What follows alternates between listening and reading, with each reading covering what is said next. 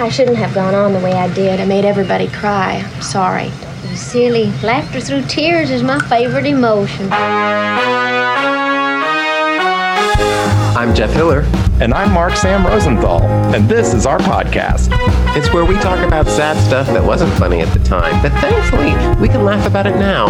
Because laughter through tears is our favorite emotion. Well, I'll tell you, the past year, mortality has been on everyone's minds. And what do you mean by that? Oh, Jeff, I forgot you've been under a rock, which is doing wonders for your skin, by the way. Thank you so much. There's a lot of humidity under there. That's why. Well, anyways, for those of you that have read a paper, it's been a year of just tons of death. You know, Jeff and I have both lost a parent, and we've been thinking about mortality for a lot longer than just COVID. And we have some pretty entertaining thoughts on the subject, actually, because we are snarky little bitches. We're both comedians. Yes. Do you identify more as a comedian writer than a comedian? I do. But, I just don't really perform much anymore. I certainly have. I don't perform much anymore. I mean, pre-pandemic, I was, I'm more focused on the writing at this stage. But I think you are just a quadruple threat of all kinds. So I think you can quadruple. You can identify any way you please, Jeff Hiller. I'm just trying to think. Can I think of 4 other things besides dancing? Because I really can't claim now. I don't know. I've seen you move.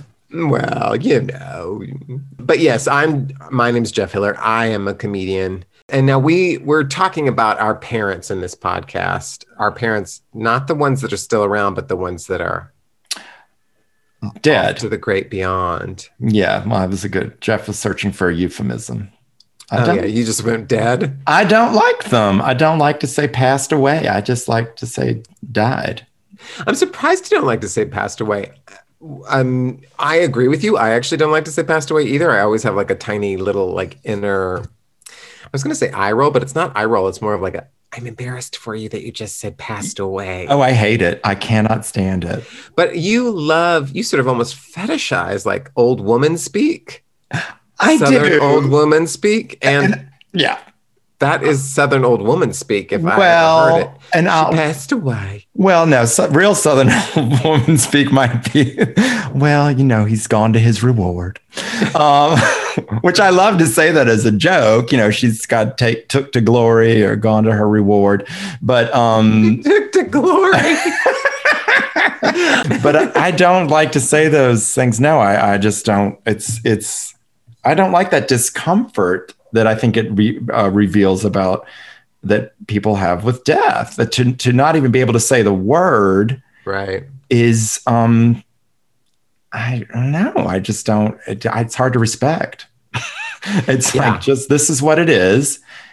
That's what, and the worst is when there's like a tragic accident or 9/11 and someone's like, he passed away in 9/11. Right. I'm like, that is not passing away is like 95 years old, like on a bed with the curtains flapping in the breeze with everybody around you saying goodbye, we love you. That maybe is passing away, but collapsing in a flaming skyscraper is not passing away. That is dying or being killed. Right. Yeah, I'll give you that. Murdered. Yeah. Yeah, that's absolutely fair. I don't use the euphemism either. I think I might have a little bit more sympathy with people's fear of death. I think you have more sympathy with people in general, Jeff. I think that could be said fairly. But I agree with you that it is strange that we are so afraid of just saying the word died. But I do sometimes feel like I need to soften the blow for people. I mean, it's maybe a little codependent. I don't know. I mean, well, I have never been accused of being codependent. I didn't. Every single person. I didn't know if I should go there, but I mean, it's funny because, of course, on the other end of that spectrum, feel the need to be a little provocative when I feel like someone is a passed away person, and I feel like I need to definitely show them how it can be done. Right. To say died. Right. Oh, you are provocative. Oh, you're a Well, provocateur. I'm a provocateur with language and with death, but that's great because that's fun to talk about because that means that we have some fun insights to share. Jeff and I have been friends for, oh my goodness gracious. I mean, oh gosh, over 15 years, more. I think more than that. I think we Yeah. did 2001. I think we did. Speaking of 9/11, when so many people passed. Um,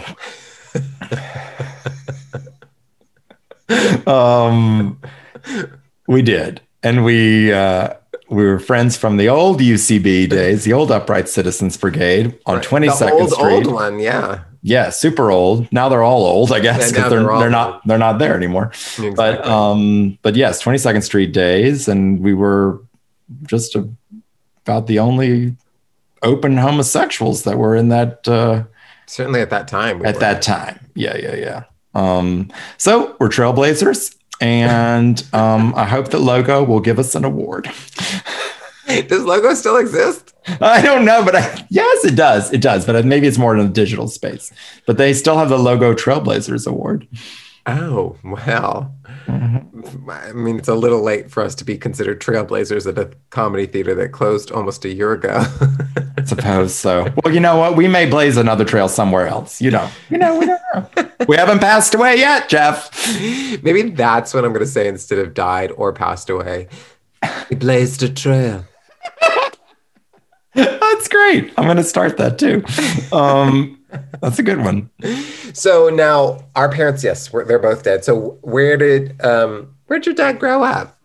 Well, my dad, like myself, grew up in Baton Rouge. Oh. Yeah, although in a different era. Well, I think no matter how young you are when you have a child, it's still a different era when you. Well, of course. Oh, I just meant one where maybe air conditioning wasn't 100% widespread, which it's more miserable. Yeah, but it leads to so many more Tennessee Williams moments. Oh, for God's sake. Yeah. Well, okay. Stick around. My dad is a Tennessee Williams moment. We'll get to that. But yeah, no, my dad was a baby boomer, like born right after the war, grew up in the Rouge. And yeah, how about your mom? What year was he born? 44? In 46. Oh. Yeah. My mom was born in 1944. And her family was sharecroppers, so they moved a lot. They were places in the heart? Yeah, exactly. They were like places in the heart. Except for bigger than Sally Field. She's very tiny. These were big. No, what a tiny little creature. Yeah. But still, she can walk to Texas and back, and her daughter can't. The best part is she said, and back. It's about the rhythm, you know. I could walk to Texas and back. That's right. There's a better rhythm there. She was the last of her 6 siblings to get married, but she was also the only of her 6 siblings to not get divorced. Oh my gosh, good for her. What do you reckon was the secret?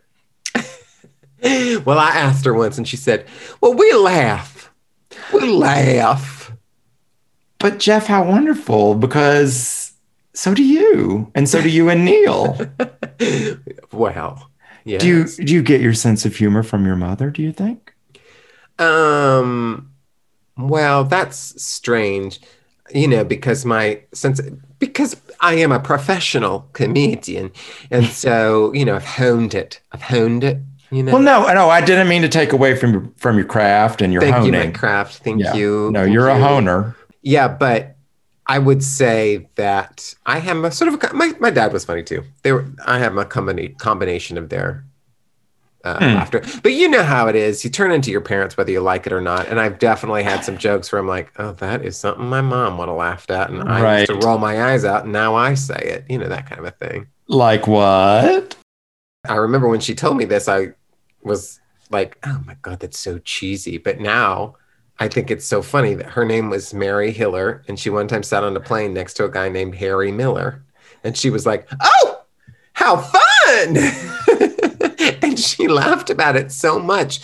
That was it. There was no joke even. Just they had the same name but with different initials. And now I'm like, well, that is really interesting.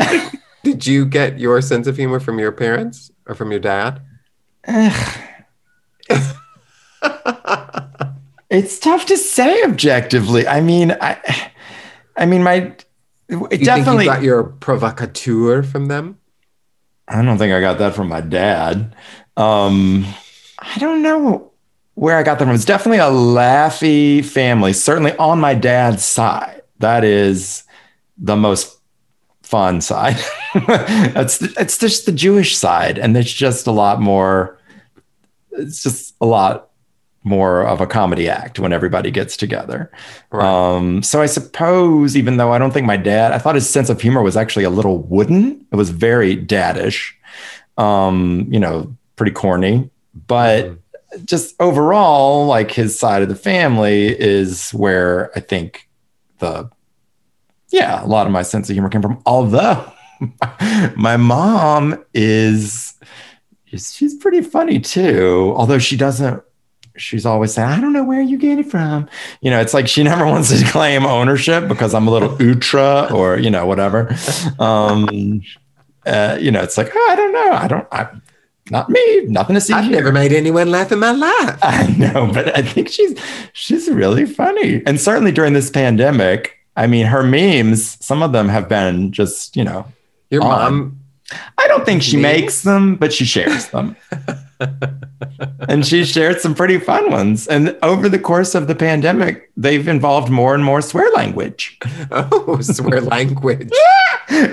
Where does she share them? What's her platform? I would just send a text message, like your mom texts you memes. How impressive. Oh my God. We'll get them 5 at a time. Really? And you're not on she's not on social media? Well, I think she's on Facebook, which is probably where she's getting these from, but I'm not really, I mean, I have an account, but I don't look at it.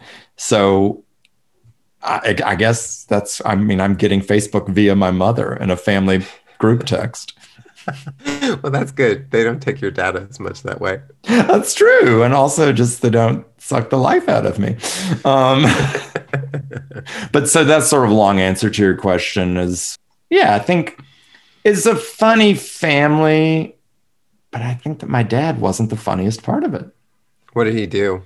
Like job-wise? Oh, yeah. Well, he had a super fun job. That's probably why he was. He had he had a company that sold and installed industrial insulation to all like petrochemical plants and refineries up and down the river down there. Well, why were you worried about the kids not listening to this? Now they're all in. Yeah, no, it's super fun. And kids, I'll tell you this, the summer I worked in the warehouse, it turned my boogers blue. Okay? I'm talking a rich cobalt blue. Did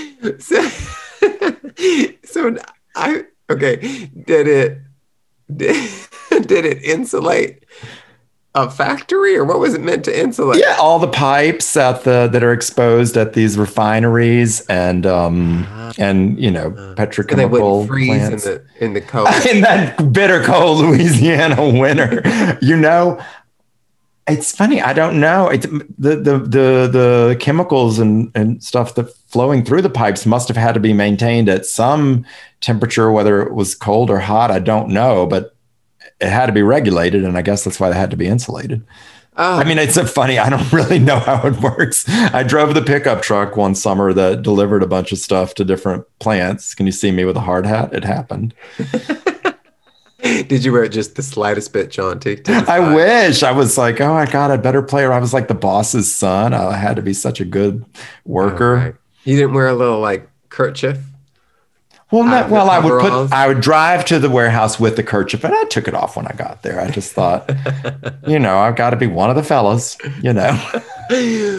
But the commuting time, that's all mine. I know, this is me. I'm going to listen to Carly Simon. It was right after Working Girl, so I was really into Let the River Run. Oh, hell yeah. Yes, because that motivated me to this wonderful job. So that was what my dad, Although I don't know. He did like Carly Simon, oddly enough. That is a connection I've literally just made here in real time. He liked 70s Carly Simon and you liked 80s Carly Simon? Well, I think although since then, of course, I love all Carly Simon, but he did like the 70s Carly Simon. That was King. Not one of my favorites, but I read her autobiography. Did you tell me that? Was that the one where she talked about hanging out in the bathroom with Jackie Kennedy? No, that's a separate book entirely. Oh, okay. No. Which I own but have not read yet. I know you love a good celebrity memoir. Oh, can't get enough of them. And me, I love a good Holocaust survivor memoir. Well, I did watch a Holocaust documentary last night. Oh, did you? It was Remembrance Day or something today, I think. Oh, really? This was just accidental. Coincidence. Zeitgeist. And you know what? It was about Alice Miller. It's called Who's Afraid of Alice Miller? Do you know her? She wrote the drama of The Gifted Child. I've never had to read books like that, Jeff. Of course, it's in my drawer over there. Well, it turns out she was horribly abusive to her own child. She was like this very intense psychotherapist who believed in, child psychology, but she also was like a horrible mother because the Holocaust trauma. She was a Holocaust survivor. Yeah. Boy, that really fucks people up. I wouldn't say that the Holocaust was someone passing away. I wouldn't either. Can you imagine that? Oh, yes, he passed away at Auschwitz. I mean, like, really? The nerve. That's when you slap a bitch. That is not passing away. That is dying. That is being killed, slaughtered, passed away. Went to his reward. What did he pass from? Genocide. Oh, it's edgy. Yes, there was an outbreak. Oh my God, people. Well, our parents didn't pass of genocide. We'll get to that. But what about your mother? We talked about my dad. What did your mother do for a living, or for fun, or both? My mother, she had lots of different jobs. She did not go to college right away. So she first went to Dickinson Secretarial School. She became a secretary. She worked in insurance. And then she met my dad and married my dad. And then they managed not a hotel, what do you call it? An apartment building. And then when the people were annoying and my mom got pregnant, they sold the apartment building and she was a stay-at-home mom with my sister. And then 6 years later, I was born. And then when I went to first grade, she was bored. So she went to college because she'd never been to college. And it took her 7 years because she worked part-time as a secretary and went part-time to college. And she got all A's except for 1B. And then she graduated and was a CPA. And then her company said, we'll pay for your master's. And so she was like, I can't pass up a deal like that. And she got her master's. What was the master's in? Finance. And then she became a comptroller also at an insurance company. Oh, she's so good. My mother's so good with numbers and finance too. And she didn't go to school for it, but well, that's what I said to my mom. I said, you're so good. And she said, oh, I'm terrible at accounting. I just read a book that said the best job to go for in 1980, when I started school was accounting. That's where you could get a job and you could make the most amount of money and pay back your student loans. And then I could pay for y'all's college. Oh God, they sacrifice so much for us. I can't imagine that selflessness. I know. I mean, what a terrible. She says that, but also she didn't. She was good at it too, right? But it is about selflessness. It's also a little bit about. I don't want to seem braggy and say I'm very good with numbers. Oh, was your mother very humble? She was a Protestant. Well, what? Oh, she was a Lutheran like you, or like you were raised? Yeah, no, she was Episcopalian, but I said, I want to break out on my own. I'm going to be a Lutheran. Oh my God. For a minute, I thought you were serious, but you were joshing. And then you know how I realized you were joking? Because no sharecropper is an Episcopalian. They're all the trashy Lutherans. Yes. And if you don't know that, then you need to look up your denominations, listener. And know the difference. You can rank them by income. Is that true? I mean, more or less. So the Episcopalians are the richest? Yeah. Who's the poorest Protestant? No, I suppose some sort of snake handler. Pentecostal, I reckon. Was she deeply religious? Oh my God, yes. But like the good kind. The good Well, kind. I don't, yeah, no, that question was free of judgment. Well, I know, but I think I have my own judgment, which is that she was very, she really looked at her faith and took it so seriously. And the way that expressed itself in her political views was that she became a left-wing liberal because she felt that that was what Jesus called her to do. So, you know what I mean? It's not your average lady in Texas. My religion tells me to hate gays, Right. kind of a thing. Right. No, I get it. I think your mother was at a more direct line to the Lord, sounds like, because I think that is what Jesus calls us to do, if he calls at all. And actually, he may just text. I'm not sure what he's doing nowadays. Well, you haven't been checking the text thread because he is sending some seriously hilarious memes. I think he just finds them on Facebook. I don't think he makes them. So, mother, I'm trying to get a fuller picture of Mary Hiller, and I think I need a little, like, what would you say her style was? That she really was, of her era, of her, geographic location. She didn't have tiny hair. You know what I mean? She used hot rollers until the day she died, until the day she passed. I love that. Until the day she blazed a trail. Till the day she joined the Trailblazers. She loved a hot roller. She loved a bold red lip. And she used she put the lipstick on her lips, and then she dotted some on her cheeks and rubbed them in. She used a full foundation. Her hair color was L'Oreal 9.5A light ash blonde. She had shoulder pads. She used to wear a 4-inch heel, but she was a little self-conscious about it because she was 5'10", and I always wanted her. She had like 3 pairs of 4-inch heels, and I was always like, where are these heels? I didn't have the language at the time to know. And she was like, oh, they make me too tall, and they make all the men feel so small. She was a real feminist too, and like actually had the language of feminism later in her life. But in the beginning of her life, it was very much like, well, I just think he gets a little uncomfortable with my type of woman. And later she would be like, hey, just can't handle it because I'm taller than him and I can see his bald spot. That kind of a thing. That is fantastic.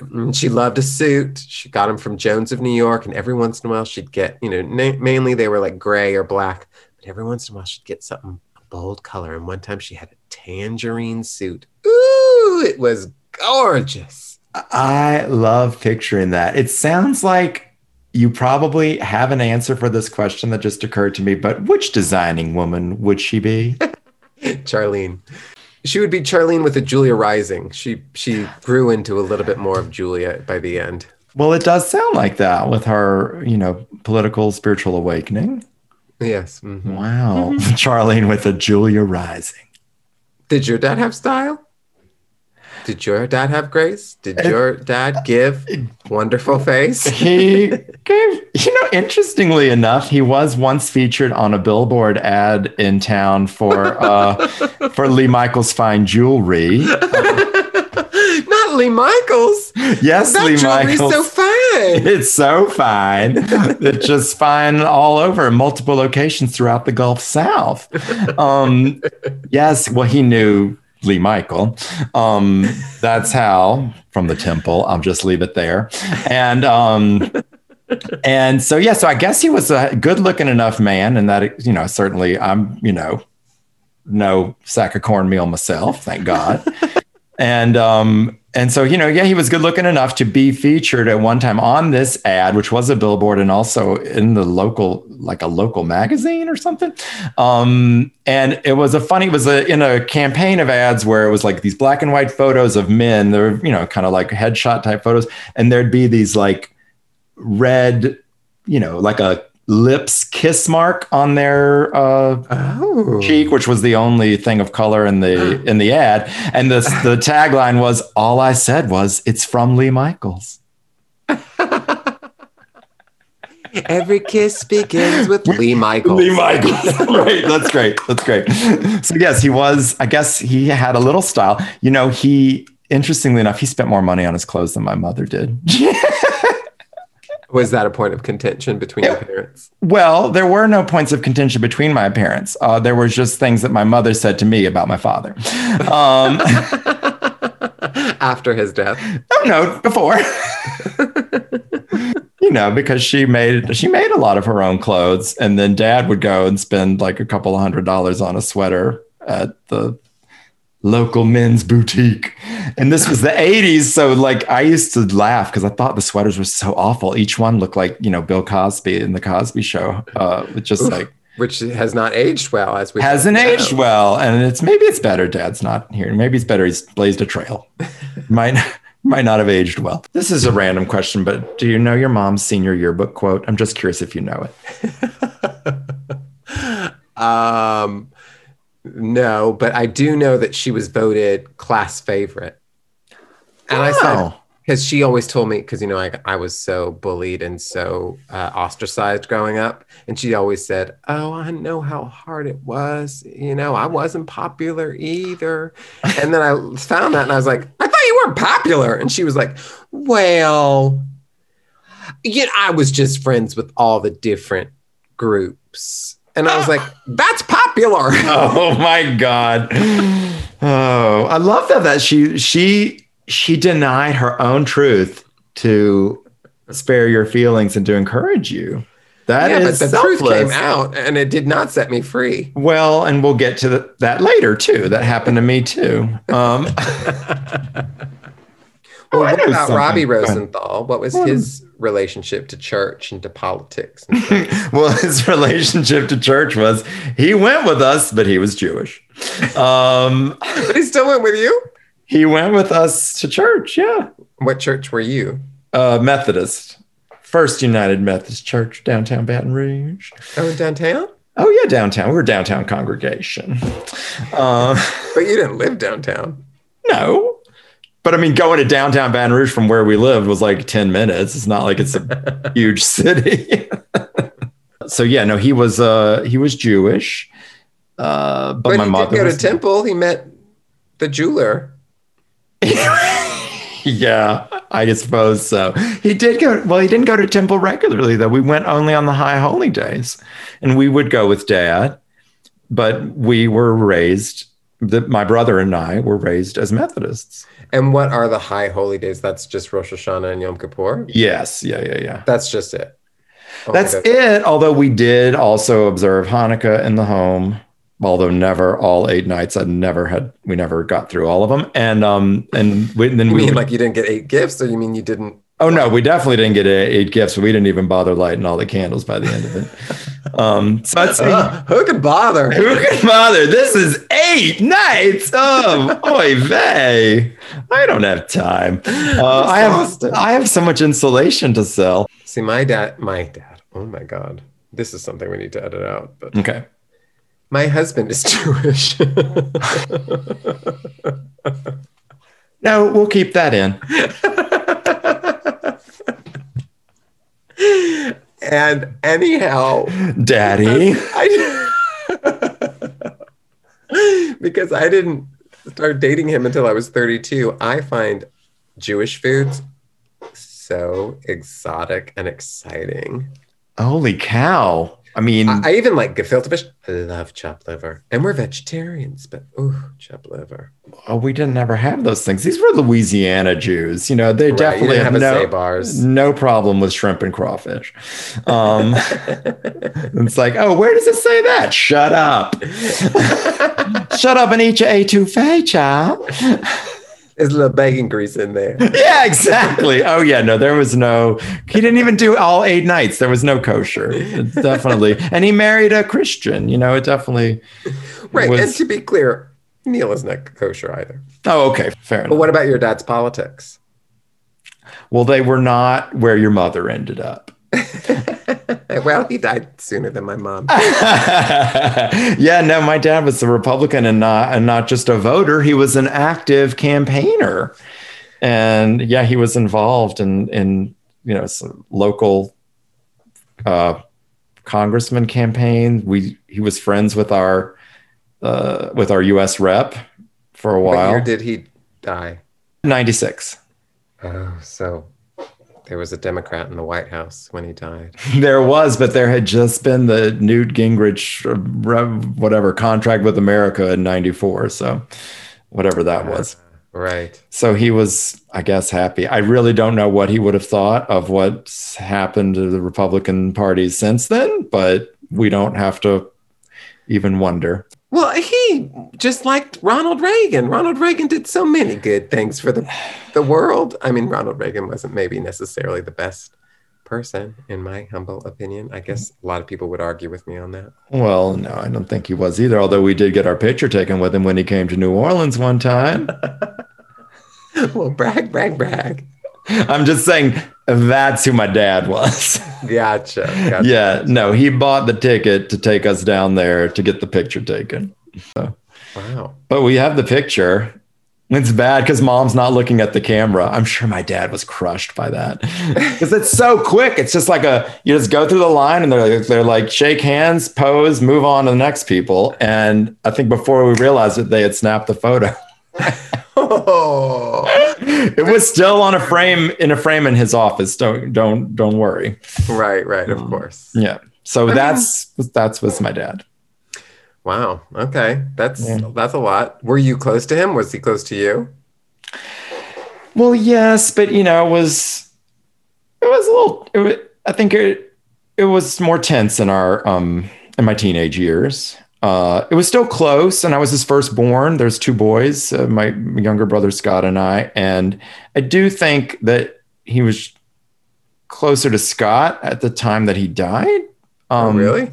Yeah, because I think they bonded a little better after I left the house and went away to school, and it was just them. And you know, I don't know exactly, but you know, Dad always used to say, "You're my heart. You're my heart." That's what he always called me. So I mean, he definitely loved me quite a lot. But we were, you know, I remember we got in a big fight about the first Iraq war. Because, you know, I was like, why are we going into this country just to get the oil? It's so obvious. And Dad was like, Exxon puts food on your table, son.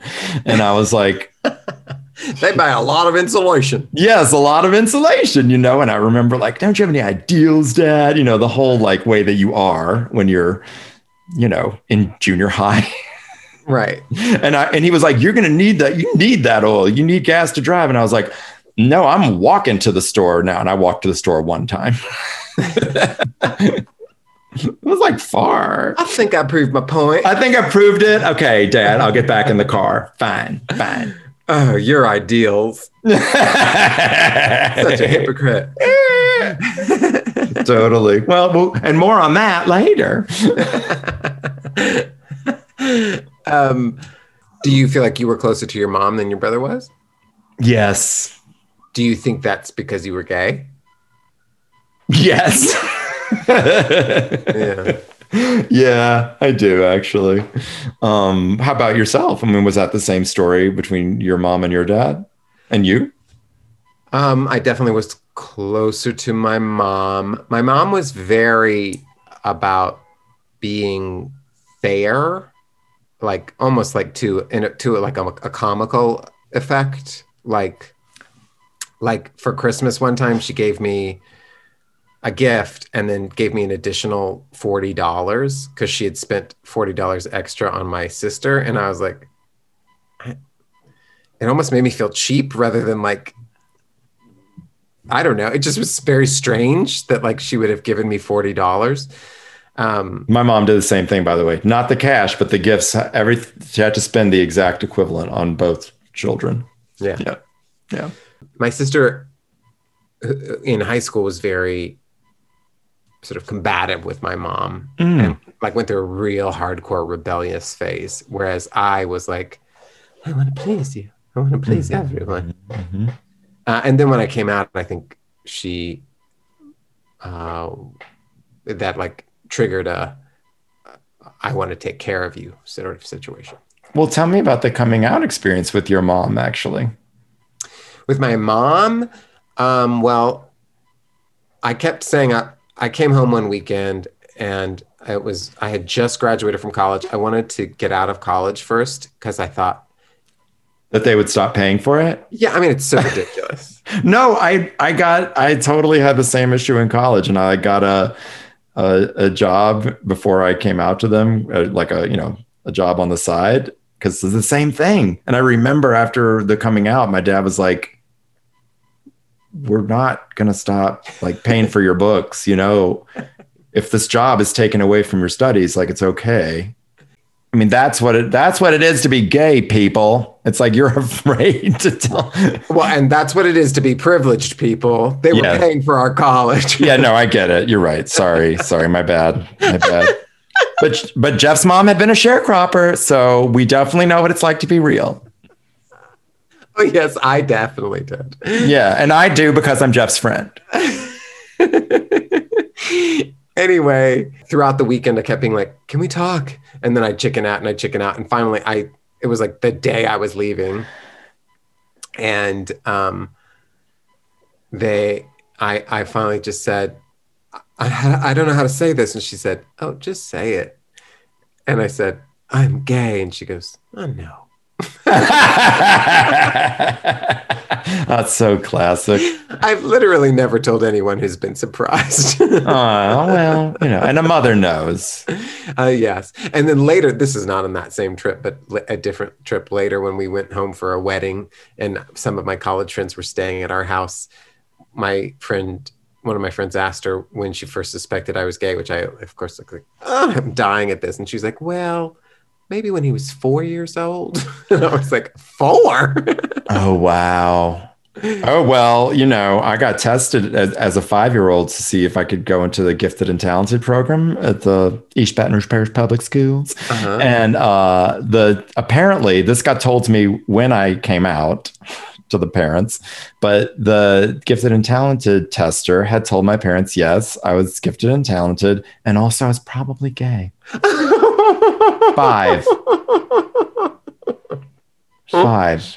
And apparently that probably did me more harm than good because of course, that began my mother's campaign to find a sport for me that went on for another decade and never succeeded. Wow. If you think that they didn't try and find a sport for me, Mark Sam. They did. Of course. Oh, bless your heart. I had to play. Ugh. Oh God. They used to be like, we'll give you a quarter if your team wins. And then they were like, we'll give you a quarter if you run back and forth on the basketball court. Then they were like, we'll give you a quarter if you get a rebound. And then they were like, we'll give you $5 if you go to the game. Oh, come on. It got real bad there towards the end where I was like, I don't want to go. Oh my God. Well, that's okay. They never even passed me the ball till 4th grade and I started playing in 1st. So yeah, similar. Yeah. And it was always just like, stand under the net and hold your arms up.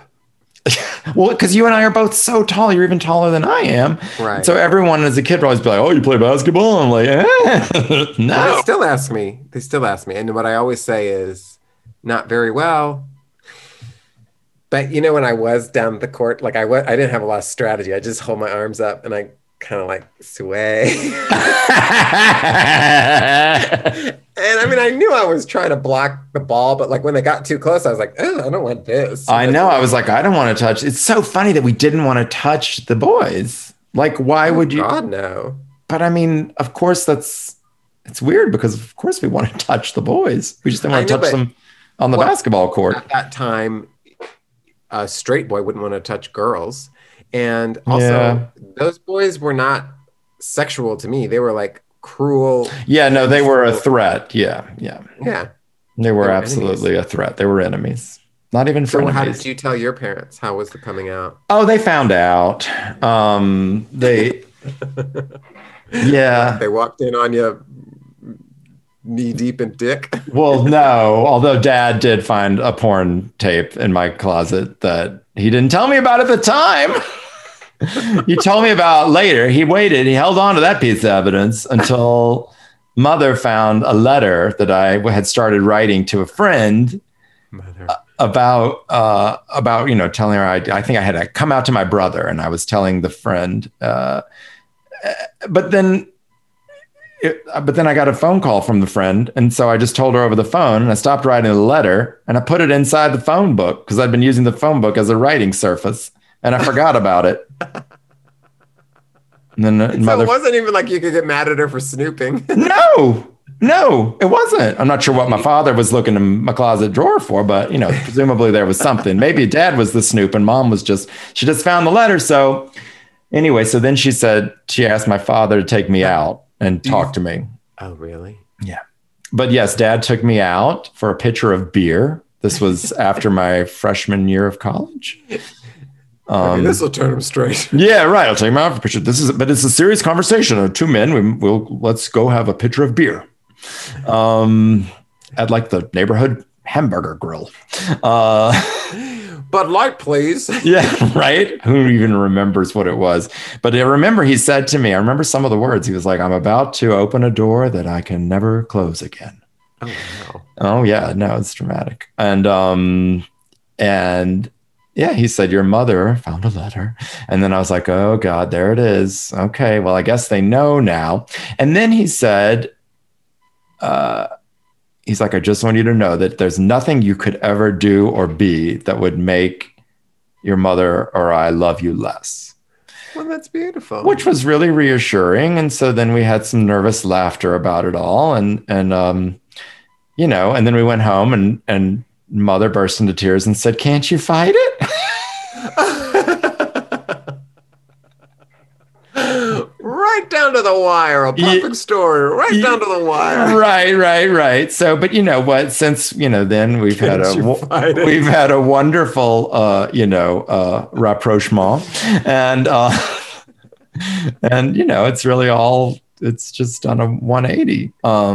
Did you fight it? That's so sweet and so hilarious. Yeah, it wasn't fun at the time. I know. It was rough, but I was actually proud of myself. I held my ground. I did not argue. I did not become belligerent or hysterical. I just said, I can't. No, and that was that. That's beautiful. And so yeah, it was actually, it's a pretty decent moment, I guess, between my father and myself. And it certainly sounds like it was between you and your mother.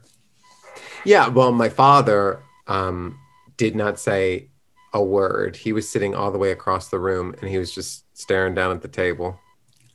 But then he did hug me really hard the next day. Well, look, they're not easy things to talk about, like death. Yeah, exactly. When did your mom get sick? Oh, not till much later. When I was 37. Oh, okay. And what started happening? What was that like? Well, at first she was just very fatigued, and she had this terrible, terrible cough. And I remember I was living in LA at the time, and she came to LA with my sister and my nephews and my dad. And like her big thing is she was the grandma that was like all in, and like was there. And we went to Legoland and she was like, I just don't think I can go into Legoland. And I was like, are you kidding? Like, it was so shocking that she would miss out. I mean, it's not like we were going to Legoland for ourselves. We were going exclusively for my nephews. And so I was like, something's wrong. And so then she went to a doctor because she said she was feeling so tired in a way she'd never felt before. And they diagnosed her with arterial fibrillation, AFib. And it was serious, but like they were like, this is gonna be fine. And when she was in the hospital, she lost 23 pounds in fluid that had been collecting in her body. Oh God. And they were like, oh, we caught this just in time. This could have been really bad. And we were super scared, but we were like, oh, good. It's okay. It's totally okay. And so then she kind of recovered from it. And she was even able to like start like walking again and stuff. But then she came to visit me in New York when I was doing a Shakespeare in the Park. And she like started getting tired again and she was coughing. And I remember Neil said to me, like, that cough isn't normal. What's with that cough? And I was like, she always coughs. It's normal to cough so much that you throw up. That's normal. Oh Lord. Now, do you think was she wise to how serious it was? Well, she went to the doctor, which is pretty rare for my family. And she was, they went through all these tests and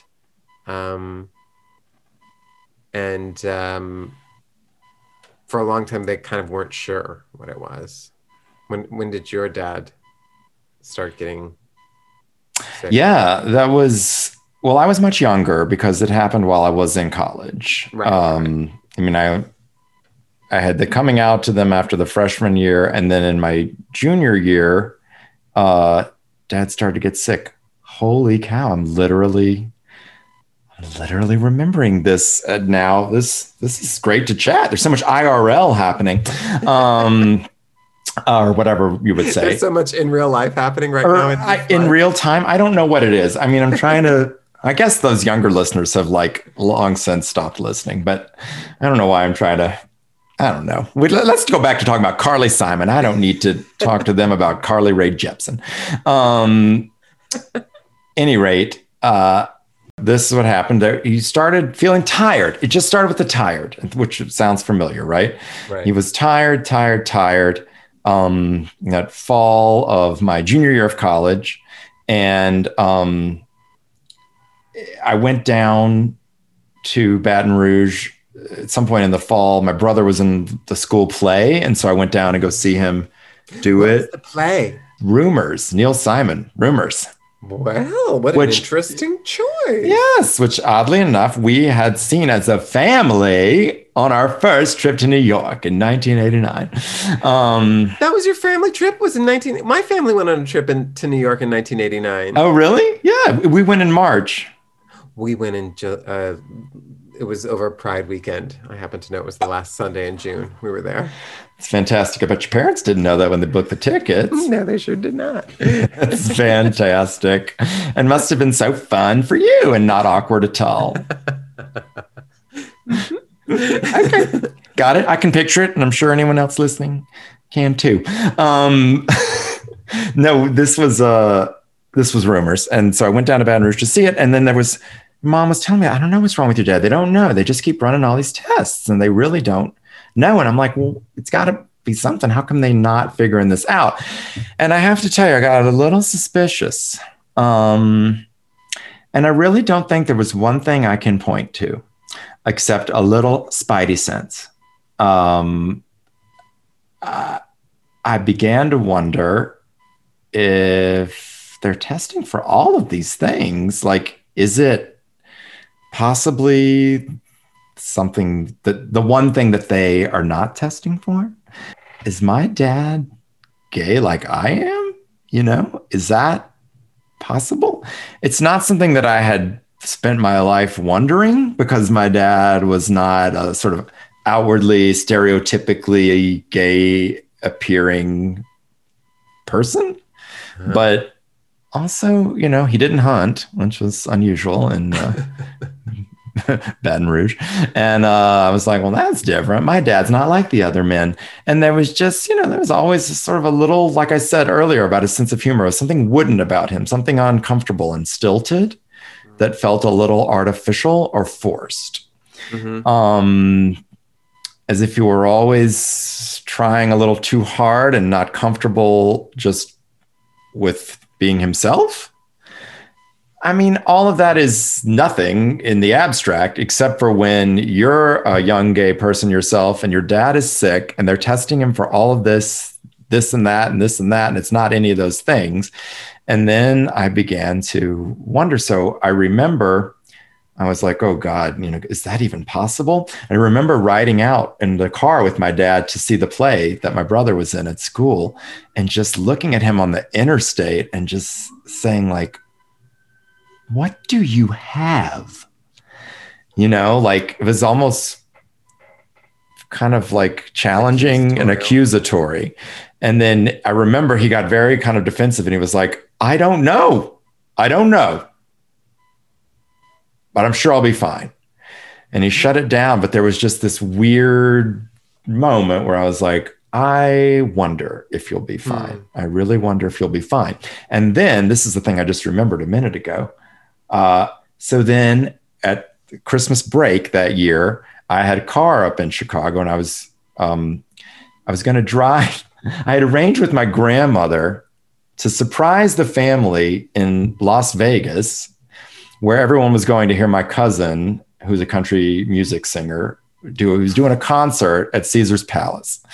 And so everyone was going out there, including my mom and dad.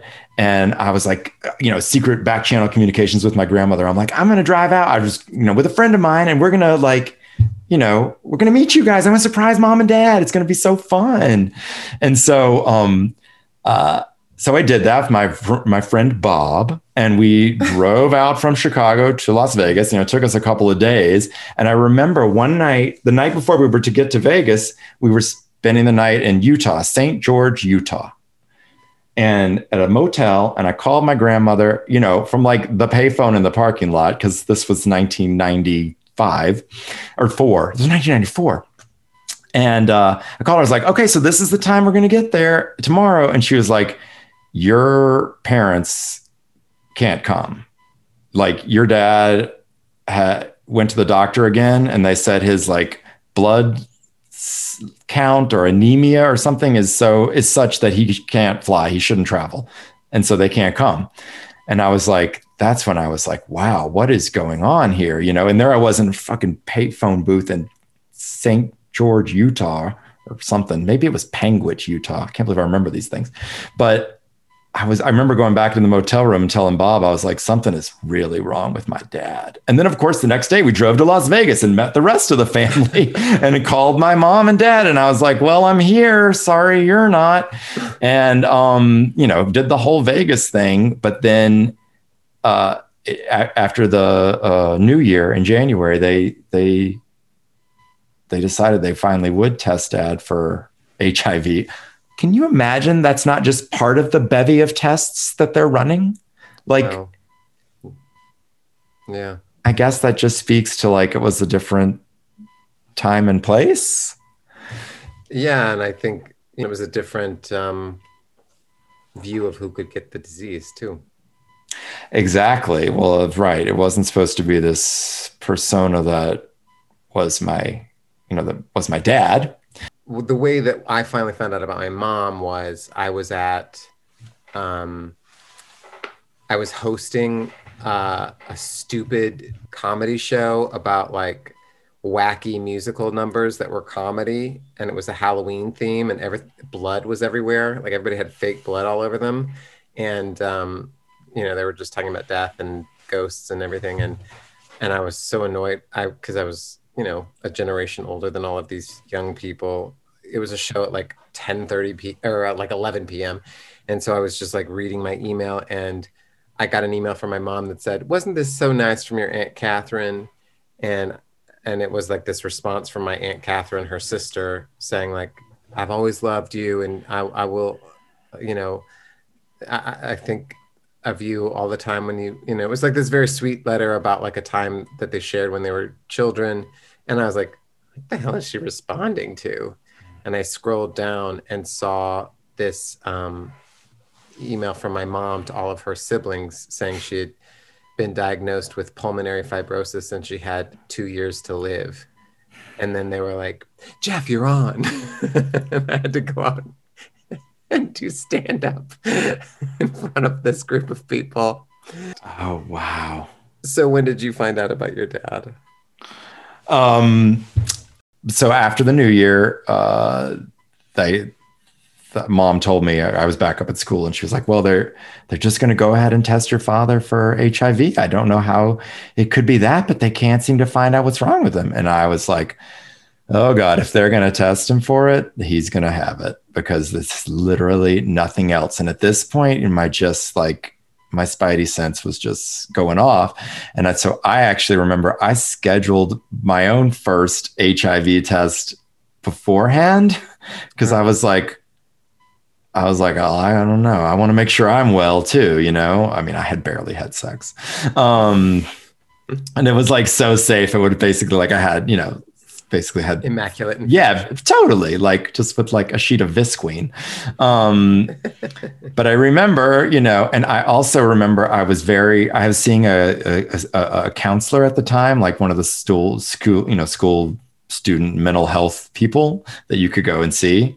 And I remember I called him. I was like, "I think I'm going to get some news that might be upsetting on Friday. So can I schedule an appointment with you for that day?" Wow. Yeah. Prescient. I know. Well, I mean, I've always tried to take care of myself. And it was Friday the 13th too. Oh, wow. And yeah, but I was awakened by a phone call from my mom, and she was like, it was like not my mom's voice. It was like the voice of this like cat that had just been run over, like the way you've like never heard your parent, because there was just no composure at all. And she said, "Well, your father's positive, and they've tested me too, and I probably will be too." And of course, remember, this is 1995. It was like a year before the drug cocktails came out that really made, HIV and AIDS, more of a manageable condition for so many people. It was the death sentence. It was a terminal, incurable situation. Absolutely. And so, and she was like sobbing, and I just remember what she said. She just said, "I just feel like the rug has been pulled out from underneath my life." And I felt it too. I just was like this sense of free floating through the air. When? Yeah, exactly. And I felt that the same. I felt like I was going to lose both my parents at that point. And then my mother said, "And don't tell your brother yet." So I was like, fantastic. This is definitely what I want to go through alone. Thank God I've got that appointment. Right. Thank God I got Brad. He was such a sweetheart. What a good guy. He was really he was earning his money. He probably wrote a case study about it. Good for him if he did. But that was how I found out. Yeah. And then she said she would, call me later. Now, I do have a question for you, because I know that you were, or have been, certainly in the past, more of a religious person. And I just wonder, when your mom got sick, how would you describe your connection or existence of any relationship with God at that time? And did you pray? That's an interesting question. At the time, I was not feeling especially religious or spiritual. What I would say is I did pray, but more to help with grief than to help with the fear of losing my mom. You know what I mean? Yeah, I do know what you mean. Yeah, Did you pray? No, I don't think I did. I think I probably told God to go fuck himself. If I'm being perfectly honest, I think I was very, I did not have that. I did not have any spiritual. The situations are also very quite different. I mean, like I think of my mom as young, but she was nothing. I mean, she was 71. That's not that young. It's not like your dad who wasn't even 50, right? Right. No, when he died a year later, he was 49. That's more of a reason to be angry than when you're almost 40 and your mom dies. Could be. But I was even more angry at him, not the injustice of the death. That came later, but I felt like I'd been lied to and told a story, and the compassion for that didn't come for a while. I was just plain angry at him. I thought he was just a liar. Well, I suppose he was. Right. I mean, I know there's a lot of nuance to that statement. Yes. Well, I don't have, but I don't have any anger about that anymore. But I did then. I was also like, I was gay and I was like, you got to be out and proud. And this is how we're going to change this thing. I had all that like, gay fury, really. Taking pictures with Ronald Reagan. Exactly. And here I am like, oh God, the worst thing you could be in my book at the time was a closeted homosexual. And it turns out that was Dad. Well, that was so much fun. So much fun. Oh, let's do it again soon. Oh, we have to. Everybody, please remember to subscribe and join us next time. Bring your Kleenex. Mine's right by the bed. Wait, is that for crying or are you? Anyways, thanks for listening. And special thanks to Corey Tutt for our magical theme song. Bye. Bye. That Kleenex is for whatever I want it to be for, Jeff. All right. Gross.